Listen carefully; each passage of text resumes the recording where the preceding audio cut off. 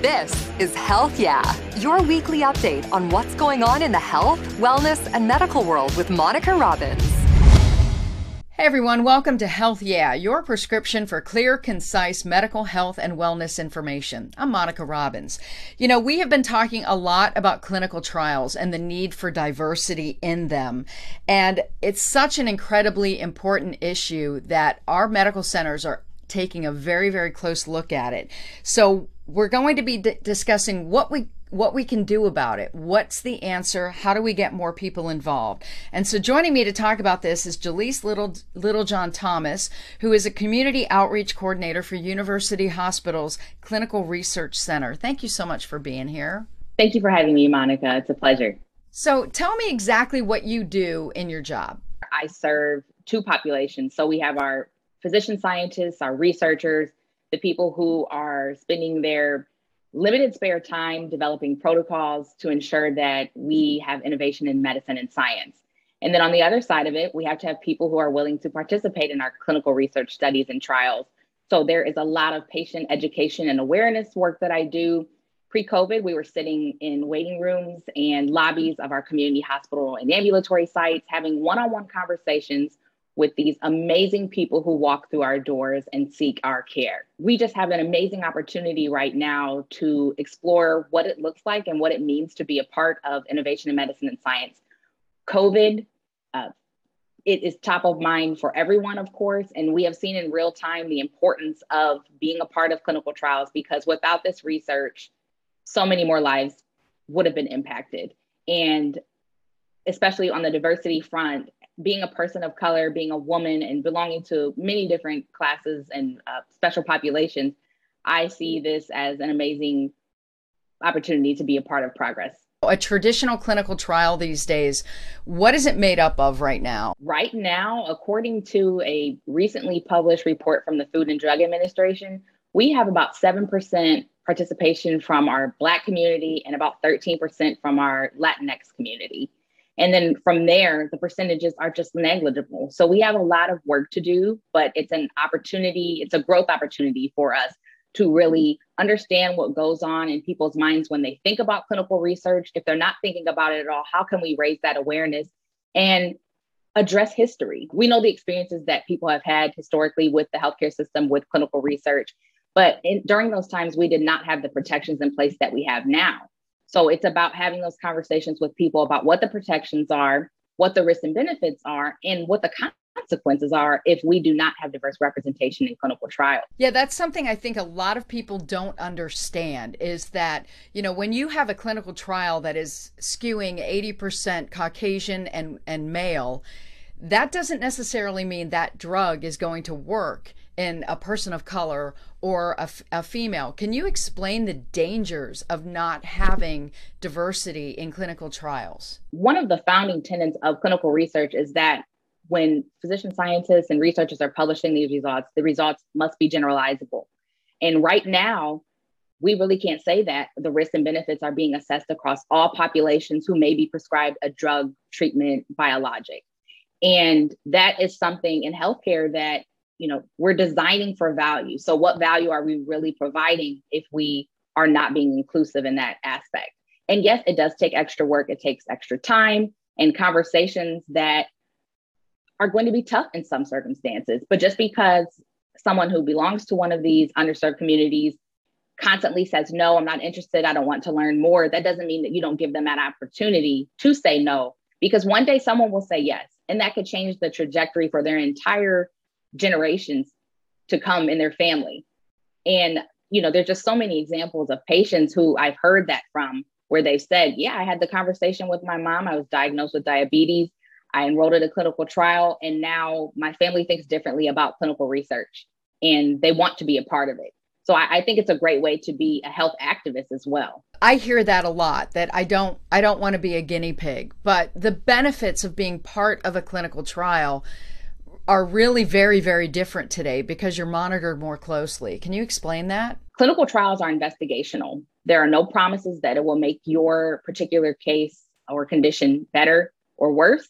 It's just that you are essentially being a part of discovery, the investigative process. So in terms of the benefits, let's look at it from an altruistic point of view. By you dedicating your time and your body to whatever is being studied, you are advancing medicine and science, hopefully for yourself. But again, it's investigational, no promises, but definitely for the future. You're informing standard of care, whether or not a drug should or should not be on the market. And that alone should just give you a sense of fulfillment and pride that you're not only potentially helping yourself, but you're definitely helping the world. We already know that African Americans are being more heavily impacted by COVID, diabetes, heart disease. There are so many illnesses out there, but there's so little research. If someone is dealing with an illness that is essentially a health disparity, their population is more disproportionately impacted by it, then they should be very concerned about the lack of research that's being done, especially if they belong to a certain race or ethnicity, because we do respond differently to different drugs. And it goes beyond race and ethnicity, of course, as I believe you had mentioned in the beginning, women, neurodiversity. I mean, there's just a whole class of things that we could dive into. But when you begin to be concerned about those things, that's when you take action. That's when you put on your health activist hat and you ask those questions about clinical research and trials, because one good thing about being involved in clinical research is that it's completely voluntary. So if you sign up for a study, you go through the informed consent process, because it is a process that extends the length of your involvement in the trial. You can decline to participate if you feel that it is not in your best interest. I just really think that if we continue to have those conversations, that's what will put us on a path to really feeling empowered about our healthcare and feeling that we are being included and have the appropriate access and health equity experience that we all should. If somebody is interested in becoming part of a clinical trial, what do they need to do? Please call us at 1-833-78-TRIAL. Talk to your primary care physician about clinical research. Don't be afraid to ask any questions that you either think you should know the answers to, because we don't expect you to come to the table being the know-all be-all. Each clinical research study and trial is different. There are different considerations, and there are opportunities for healthy participants. So even if you don't fit any of the categories or conditions that are out there for trials and research, please feel free to still be a part of this journey of discovery with us. Some of these clinical trials, you can be compensated for your travel, that sort of thing. In terms of compensation, that would be addressed either on the recruitment flyer or in conversation with someone from the study team. The main driver of you being a part of the clinical research study or trial is to be a part of advancement in science and health, to potentially benefit you and definitely to benefit the world. We all have an opportunity and a duty, arguably, to be a part of advancements in health, medicine, and science for everyone as we aim towards this goal of achieving health equity, and that is equal access to healthcare, high quality healthcare that is available at a low cost. We can contribute to advancements in that by asking the question, having the conversation, and not being afraid to sign up.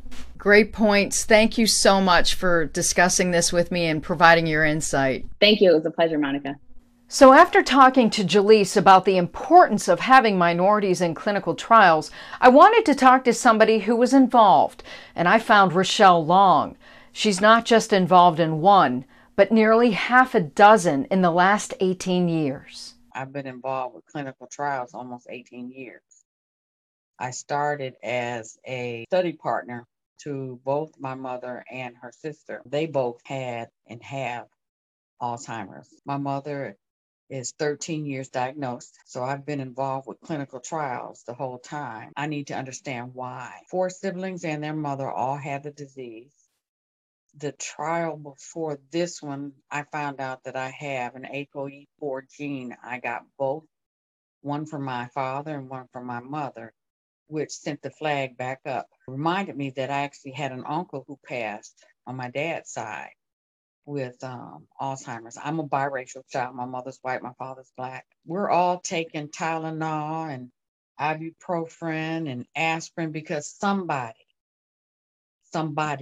DIES entered a clinical trial and got the results that put the data there that says it works for us. If we don't get out there, then we won't know what will work. We can't sit back and wait for somebody else to do it because the disease is progressive, and we've got to find a cure. It's dehumanizing. It is a very dehumanizing disease. So it's a passion of mine. Right now, all we can hope for is to get a drug that will help slow the progression down. But we don't have a cure. And what may work for you might not work for me. If we don't have the data, we don't volunteer, then we never will, and you can't expect anything. One of the things I hear repeatedly from a lot of people, especially in the African American community, is I don't want to be a guinea pig. I don't want anybody experimenting on me. From the 18 years of your participation in clinical trials, did you ever feel that, or did you ever feel that there was something not so right going on? Never, not one time. You know, I've been blessed. When the first doctor asked me if we would be willing, there was no question. The answer was yes. Where do you want me to sign up? From the very first trial, I brought the paperwork to my boss because I knew it was a commitment. And I shared with her, look, I'd like to do this because this is important to my family. You know, I got this coming. And it wasn't a fear factor. It was, we need data. And it's not a guinea pig. You try new food, you get sick, you go to a hospital, you accept whatever drug they give you. But here is a disease that we can find out about, but we gotta have data. We gotta have history. Everything is not about taking a drug. It's about knowing what your history is. You know, sometimes all they need is information. I won't be here when my great-granddaughter is older, but I would sure like to know that it won't be around. It will be something we can take a drug for, that she doesn't have to suffer as she watches my mother. I'm doing this for future generations, not just my own, because I wouldn't wish this on my worst enemy. I would like to know why African Americans are the most affected cultural group, as much as I want to know why Asians aren't. Clinical trials are the key. Do you often encourage people to get involved? Anybody who will hear me. I sent out invitations. I take flyers. I posted at work. We know there's healthcare disparity. From your perspective, as taking part in a clinical trial, do you feel like you're getting better medical care because you're being monitored more often? Absolutely, absolutely. I've had a second set of eyes and attention medically that didn't cost me a dime. As a participant, now I get things checked depending on the study, 3, 6, 9, or 12 months. I think the first study I was in, I probably saw them once a month, every month. You can say no at any point. If you don't even try, there won't be anything for you to look back to.